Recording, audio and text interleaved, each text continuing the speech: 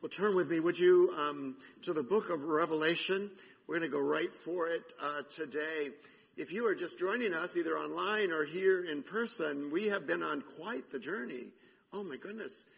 Really, the journey has gone on for several years. You might not have recognized it, but even way back on our study of Genesis, I was setting the table, our study of Jonah, remember that? Our study of Daniel, our study of the letters of Revelation, last winter, our study this spring of the prophecies of Revelation. All of those things have been pointing toward one thing. All of those things have been inviting us to experience the goodness of God. Today we find ourselves toward the end. You might remember that last week was, 2 weeks ago. We took a break last week for Pentecost. 2 weeks ago was the last of a series of sevens. It was the seven bowls, the judgment of God upon the gods of this earth again. And it was such a dramatic time as we saw the wrath of God being poured out on the earth, including the people of the earth. And we recognize that we can worship God even in the midst of His wrath. That His wrath, His measured response to injustice is a part of His nature and character.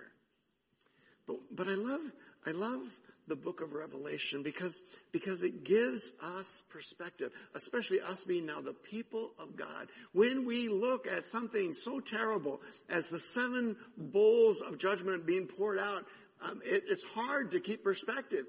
And many times we're challenged by people, our friends and coworkers who say, how could you worship a God who would pour out His judgment like this? And it's what I love about Revelation, that mixed in with all these sevens, we've seen 5 sets of 7, with all these sevens are these interludes, right? And I just want to highlight as we begin today the importance of interludes. Now, I'm so tempted to go off on a tangent about Sabbath and the importance of building interludes into your life. Why? Because it's when in those quiet moments that you're able to process and understand the busy moments, right? In those quiet moments that you can hear that still, small voice of God helping you understand your circumstances. But I want to suggest to you in particular that interludes, especially in Revelation, as we've seen them between every set of 7, these interludes are important for understanding the meaning of the book, the meaning of the experiences that we're reading about, right? It's also important for understanding the cost. The cost.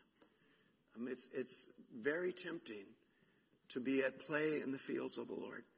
It's very tempting to find just a little bit of comfort from spiritual security and then to take God for granted. And Revelation has disabused us of any of that kind of notion. God is not slow in bringing justice. And God is still active and moving us toward a conclusion of this that is very expensive. It'll cost you everything. I'm not talking about finances. I'm talking about your love and your loyalties.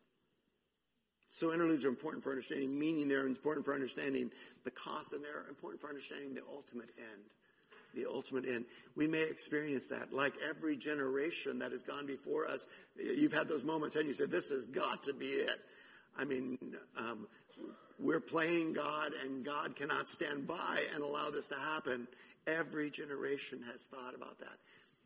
But in Revelation, and in particular in these next couple of chapters, we're gonna get to understand a little bit what the ultimate end will be. So in Revelation, we're actually covering, despite a certain preacher's whining last week about me giving him too much scripture, not naming names. But we're going to cover 3 chapters. And you say, how in the world are we going to do that? Not well. What we're going to do is just give you enough hints to be able to go back in and see it. when you look at Revelation 17, 18, the beginning of 19, it's overwhelming until you realize there are only a couple of things going on there. And Lord willing, I'll give you enough hints to be able to go back in and see that. But join me right now I'm just going to introduce it by the first few verses of Revelation 17. Revelation 17. Well, I better pick up to just provide continuity, a couple verses from 16. We saw as the last angel. Remember, every time you got to the seventh, there was a nesting doll. Remember that, Kristen? There was a nesting doll. It opened up another seven, right? This one didn't. This last angel, the seventh angel of judgment, there was not a nesting doll in there. We have gotten to the end of the sequence of events that God wanted so much for us to understand. And now today he provides insight in this interlude to understanding what's going on. But the seventh angel, verse 17 of chapter 16, that's confusing, isn't it? Verse 17 of chapter 16 says, the seventh angel poured out his bowl into the air, and a loud voice came out of the temple from the throne, saying the same thing that Jesus had said at the cross, it is finished. It is done. And there were these examples of the presence of God, the flashes of lightning, rumblings, peals of thunder, and a great earthquake such as it never had been seen since man was on earth. So great was that earthquake. And the great city was split into three parts, and the cities of the nations fell. Look at this. And God remembered Babylon. That's going to be important for us today. God remembered Babylon the Great to make her drain the cup of the wine of the fury of his wrath. Remember Jesus in the Garden of Gethsemane, right? Father, if there's any way, let this cup pass. Why? What was in the cup, right? The wrath of God for the sins of the world. And so many times we've had that opportunity. I've got chills going down my spine right now.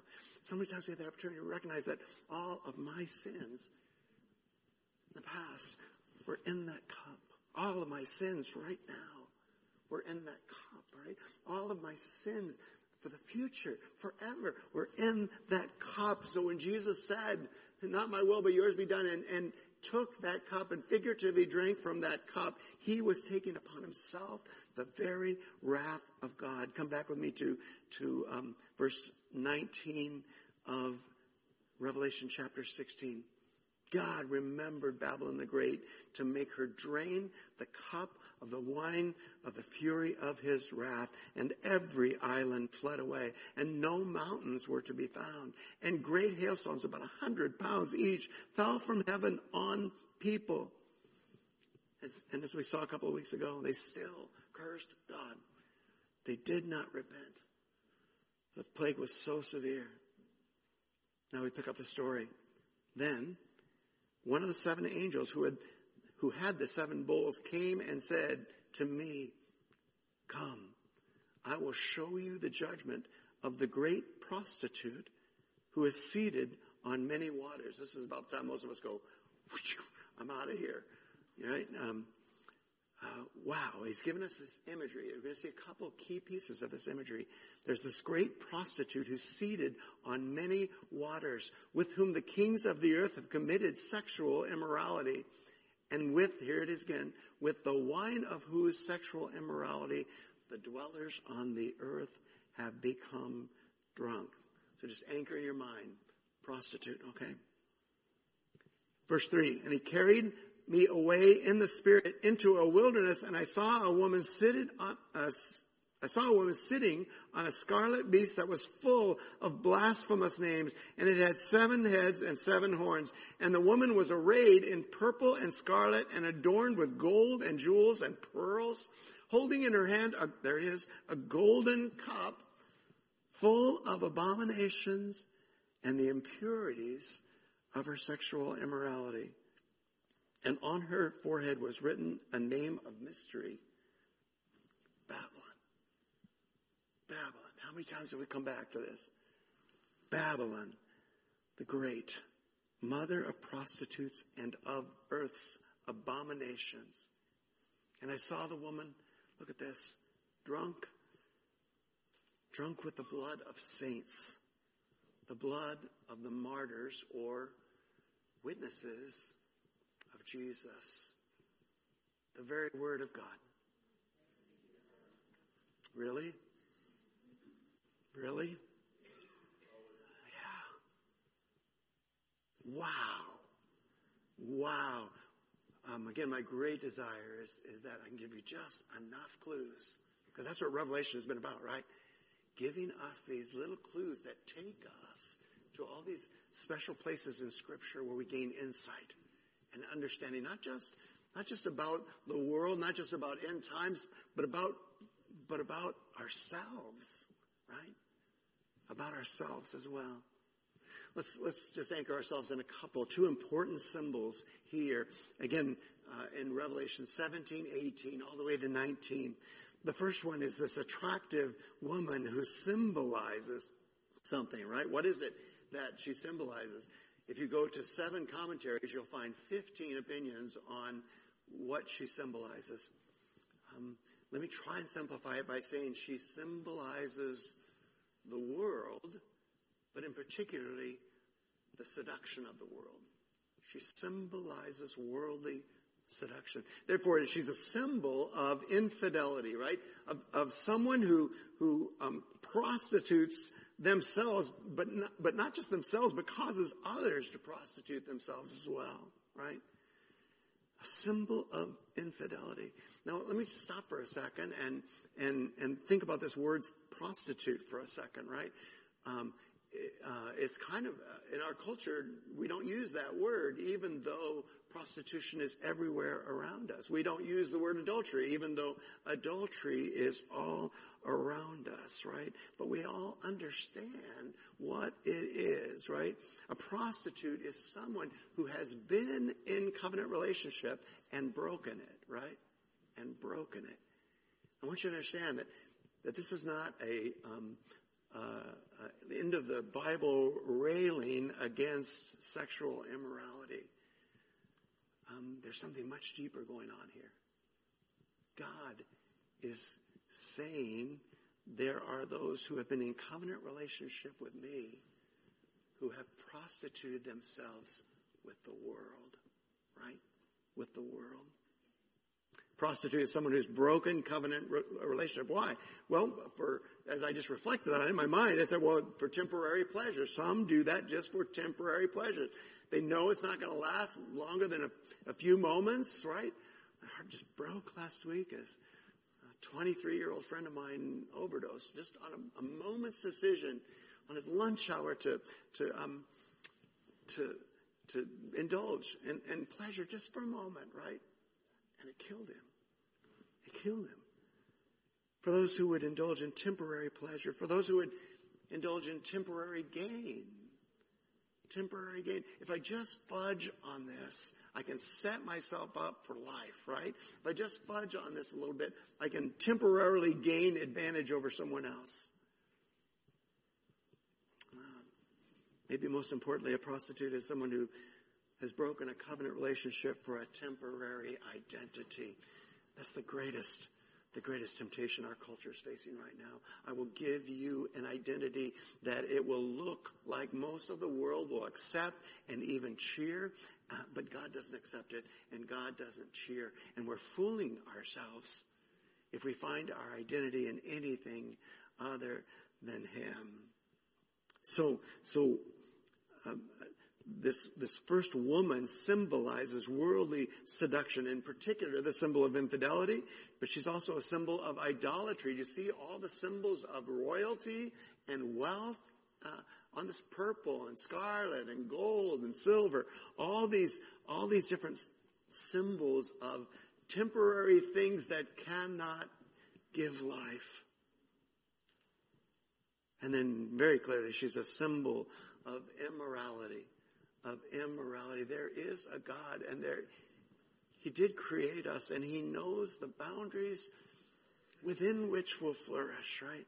And if we step outside those boundaries, we will not flourish, right? But this woman is a symbol of the attractiveness of immorality in all its forms. So who is this woman, right? Here again, you're going to see a lot of a lot of interpretations of who this woman is. I want to just suggest to you that this woman is a symbol of people who give lip service to covenant relationship with God, but we're seduced by the temptations of the world. And why do I say give lip service? God is sovereign, right? Before the foundation of the world, he wrote your name in the book, right? But all around us and even among us are people who enjoy all the benefits that come from being in community with the people of God, but have not entered into that covenant relationship. They identify as a follower of Jesus, but then they live according to the ways of the world. And it's a symbol. This woman is a symbol of those who have been seduced from a relationship with God by the things of the world. This woman is not alone, right? Let me stop for a second and say it's confusing in Revelation 17 and 18 because all of a sudden it stops talking about a woman, starts talking about a city. It starts talking about Babylon, right? And in fact, I chose as the title of the sermon because I'm a fan of the Angel Has Fallen, London Has Fallen movies, all those fallen movies. Babylon has fallen, right? That's the declaration of the angel here. But what does that mean? What does Babylon mean? Do you remember in Genesis 11? In Genesis 11, there's the story of the Tower of Babel. Do you remember that? And the people begin building a tower to reach to the heavens, right? And in 11:4 they say, "Come, let us build for ourselves a city and a tower with its top in the heavens, and let us make a name for ourselves." So there is this representation in this woman of people who want to make a name for themselves. I keep looking for Beth. She's not here this week. I keep looking back to get affirmation from Beth, and she's not there. And I'm not feeling sorry for her. She's on a beach in Florida, I think. So. My goodness, what is this? Humanism making our humanity God makes us want to make a name for ourselves, and God will have none of it. And so do you remember? He confused their language. That's what Babel means, confusion. And I thought that was so appropriate that this woman is called Babylon the Great, right? Because she brings confusion to people about what is true and what is right, what is noble, right? She brings confusion. The world brings confusion to God's people about what is genuinely important. Brings confusion about what will bring you pleasure. This will bring you pleasure. No, that will bring you death, right? It brings confusion about what will bring you gain. This will make your life perfect. You'll be set for life, right? And then COVID hits or something changes. Brings confusion about what your primary identity is. You're defined by your possessions. Or you're defined by your human relationships. Or you're defined by your security. It brings confusion about your identity. What are you defined by? Who are you? You're a child of God, right? You are a child of God. And between Father's Day and Mother's Day, so mindful of how precious that relationship is. I'm sure you want to smack them once in a while, right? But oh my goodness, you'd go to the mat for them. You'd lay down your life for them, would you not? Yeah. You are a child of God. So this woman symbolizes for us worldly seduction. This woman symbolizes for us as well confusion. But there's another creature here. There's another element here, and it's the beast, right? We have seen that before. If you're just joining us, it sounds so odd, but beast is an imagery that's been used over and over again in Scripture. That's why we stopped and went back to Daniel to discover what it means. Do you remember Daniel 7? They saw a vision. John saw a vision of these 4 beasts, right? What were these beasts, right? This woman sitting on a beast that symbolizes earthly kingdoms. And for brevity of time, I'm just going to go for it. Embedded in 1718, there's the clear influence of those earthly kingdoms. They are influenced by Satan, right? But notice that there's several expressions of it. There is these earthly kingdoms as expressed by those in political power, right? He calls them in 18:9 the kings of the earth, and we might today consider that politics, right? The people in power over us, right? But it's really interesting in the United States right now that we have to ask ourselves, who has the real power in the United States? Is it the politicians? Goodness, I was about to say something I probably regret.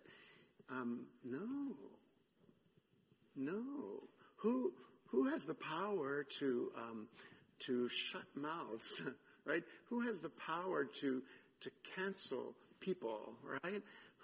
It's not those in political powers. I can't help myself. I'm sorry. I'm not sure that they can find their way out of a paper bag, right? I'm sorry. And it's not a judgment on them. It's a judgment on us. We voted them in, right?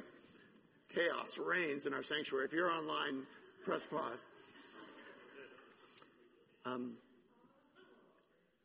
Politicians aren't really in power, right? Who's really in power? I could name names, but it's probably it's probably those in economic power, right? The merchants is the word Revelation uses. The merchants of the world, right? So there is political power. Make no mistake. There's kings, there's presidents, there's political parties, but especially right in this moment in United States history, a lot of the power is controlled by those in control of the economy. And those grand merchants, right, who by a decision in an office somewhere can directly affect the lives of people all over the world. We were doing something last night. Chelsea's in town, and we were looking something up, and I was astounded to find out that in some small country in the backside of the world, they have every access to the internet, everything that we do, right? And the pervasiveness of the power of economics is much greater than any one country or certainly any one president. And so those in economic power, the merchants of the earth. But lest we think that we're going to get out from under this, there's a third person that's mentioned in Revelation 18:17, and those are the people that get personal gain from the first two. People that get personal gain from the political decisions that are made. People that get personal gain from oppression that might happen economically, right? Sure, millions of people might suffer as a result of that, but I did okay, right? I came out okay. And Revelation 18 has no mercy on that. We are just as culpable. We are just as culpable as either the politicians or the merchants. Wow. Cheerful message today, Pastor Dave. Thank you so much. Check me, test me, go back to the Word, see if it's not there. You'll see it. That whole of 18 is about those three categories of people, right? And it's calling us to examine ourselves. Let's use this week in preparation for the sacrament of communion next week to examine ourselves and see if we have relied on political power, to see if we've relied on economic extortion, to see if we have relied on personal benefit, right, to make our little kingdoms. Well, I want you to note something very important here. The woman and the beast look like they're in whatever the word is, cohort. Cahoots, thank you. They are in cahoots together. Right up until the time when the beast eats her. Okay? There's people that have wild animals in their home, right? Oh, I got a tame lion in my house. No, you don't. Right? Tame and lion don't go together, right? But what do we let into our house? What do we let into our hearts? What do we let into our minds, right? What happens over time is that you get a lion when it's little, right? And cute and cuddly. Yeah, it's got sharp claws, but it's so cuddly, right? And then it gets bigger and bigger and bigger, little by little, right? And all of a sudden it's dominating your home, right? But it's still tame, right? And then all of a sudden it does what lions do. Beasts will turn on you, right? And this beast that she allured, that she temporarily identified herself, that the world and the kingdoms of this earth came together and it looked like such a great partnership until the beast destroyed her, until it devoured her. I just want to note that was God's purpose for the beast. Just like Babylon was God's purpose for judging the people of Israel, the beast was God's purpose for judging the world, right? This woman. But the woman also disappears from the earth. There will be a time when all these things that look so bright and shiny right now, when all these things that are alluring us, when all these things that we're putting our trust in are no more. They are no more. They will disappear from the earth. And Revelation is telling us it's because of the judgment of God. Wow, I sure hope I can tie this up today, because this is dramatic stuff. What does this mean? What does this mean? Don't be confused. The world is full of deceptive attractions, right? That's the purpose. Everyone can understand the attraction of sexual immorality. That's why he uses the analogy of that, right? Because everybody can understand it, but the picture is much broader than that. That's one attraction among many. Sensual pleasures are one attraction, but so are material possessions, right? So is the promise that the world gives of satisfaction, right? Which you can never give. So is the hope of security or insatiable lust for power, right? How about the lure of pride, right? I had told someone earlier this week that you can encapsulate, now don't do this as a chicken way out here, but you can John encapsulated all of Revelation 17, 18, first part of 19 in 3 verses in 1 John. Same guy writing, right? In 1 John 2, verses 15 through 17, he says, do not love the world or the things of the world. If anyone loves the world, the love of the Father is not in him. I love the world and no, right? For all that is in the world, the desires of the flesh, the desires of the eyes. How does the NIV put it? You remember that? The lust of the flesh, the lust of the eyes, and the boastful pride of life, NIV, are not from the Father, but from the world. And guess what? The world is passing away with all its desires. But whoever does the will of God abides, tabernacles, dwells forever. The world is full of deceptive attractions, but it's also headed for a definite conclusion. It will end, beloved. So if all your hope is in this world, it will end. I'm not saying it will necessarily end in your lifetime, although it really looks like it. But when you come to the end of your lifetime and all your hopes have been put in those things, you find that they're empty. They're empty, right? Love for the world, let me back up. This world will be completely destroyed. It will be suddenly destroyed. It will be eternally destroyed. So here's the bottom line for Revelation 17 and 18 and 19. Here's the bottom line for 1 John 2, right? Love for the world and love for God cannot coexist. If you think that you're doing a pretty good job of balancing them, you're mistaken. Love for the world pushes out love for God. And love for God, here's the good news, pushes out love for the world. So every single one of us has a choice. Come on up, worship team, if you would. Every single one of us has a choice. We can choose to love the things of this world, right? All these things that we've named that give us temporary pleasure, right? Temporary satisfaction. But they're fleeting, right? Our pleasures will be temporary, but our destiny will be eternal separation. Fancy way of saying hell.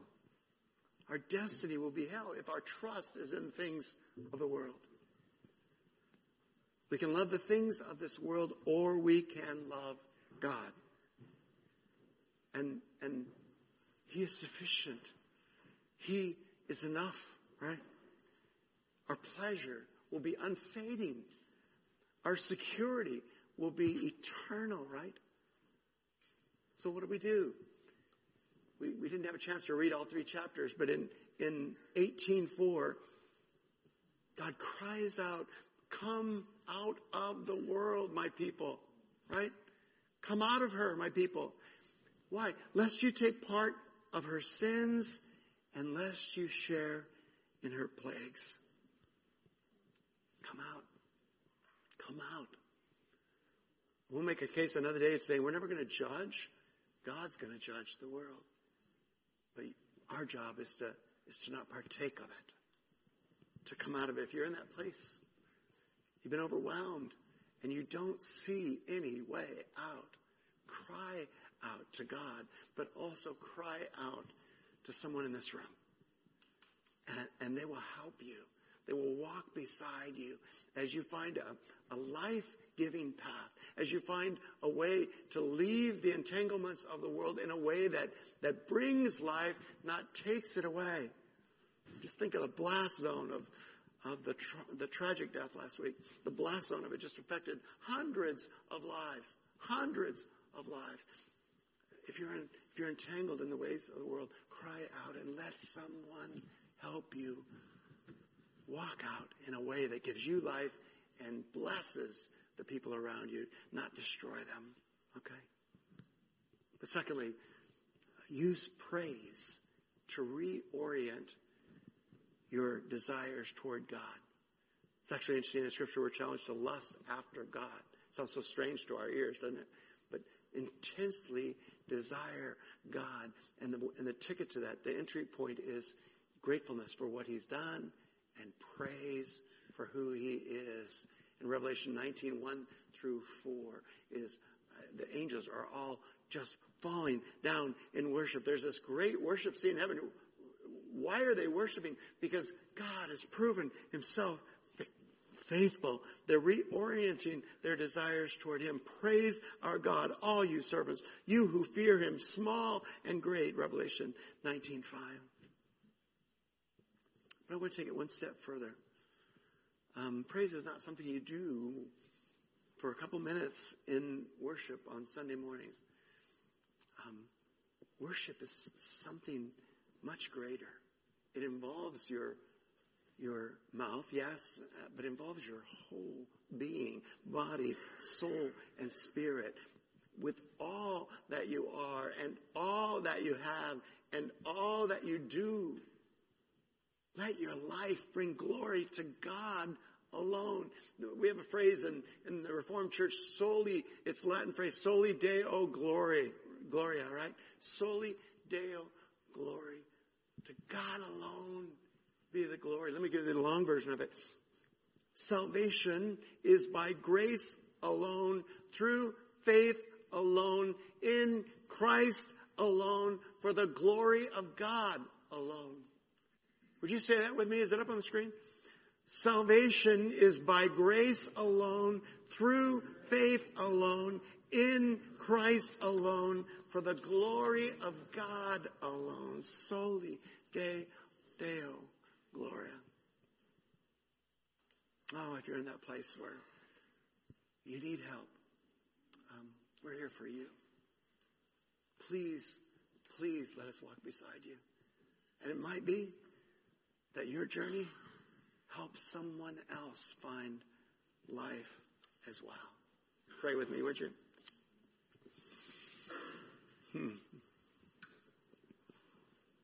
God, there's probably people online and maybe even people here in the room who wondered if the walls would fall down when they walked into the sanctuary of God. That little statement that we use to tease one another is so false, God. Your greatest desire is for your children to come home. Your greatest desire is for your children to return to you. For us to realize that Jesus did it all. He did it for us so that we wouldn't have to. Well, God, is it possible today that you would let us put our weight down on your faithfulness, not ours? That you would allow all those voices of condemnation from outside of us, and especially the ones from inside of us, to be silenced by the truth that Jesus Christ has done it for us. God, may today we recognize that even in our faithlessness, you have been faithful. And so, God, we invite you, move among us, even as we sing this closing song. When we need forgiveness, God, grant us forgiveness. When we need strength and courage to boldly stand against a world which is destroying lives, then God, give us that courage to stand. God, when we just need to crawl up into your lap and say, Daddy, I need you today. Grant us the strength, the courage to do that. And God, we will declare, great is your faithfulness. In Jesus' name.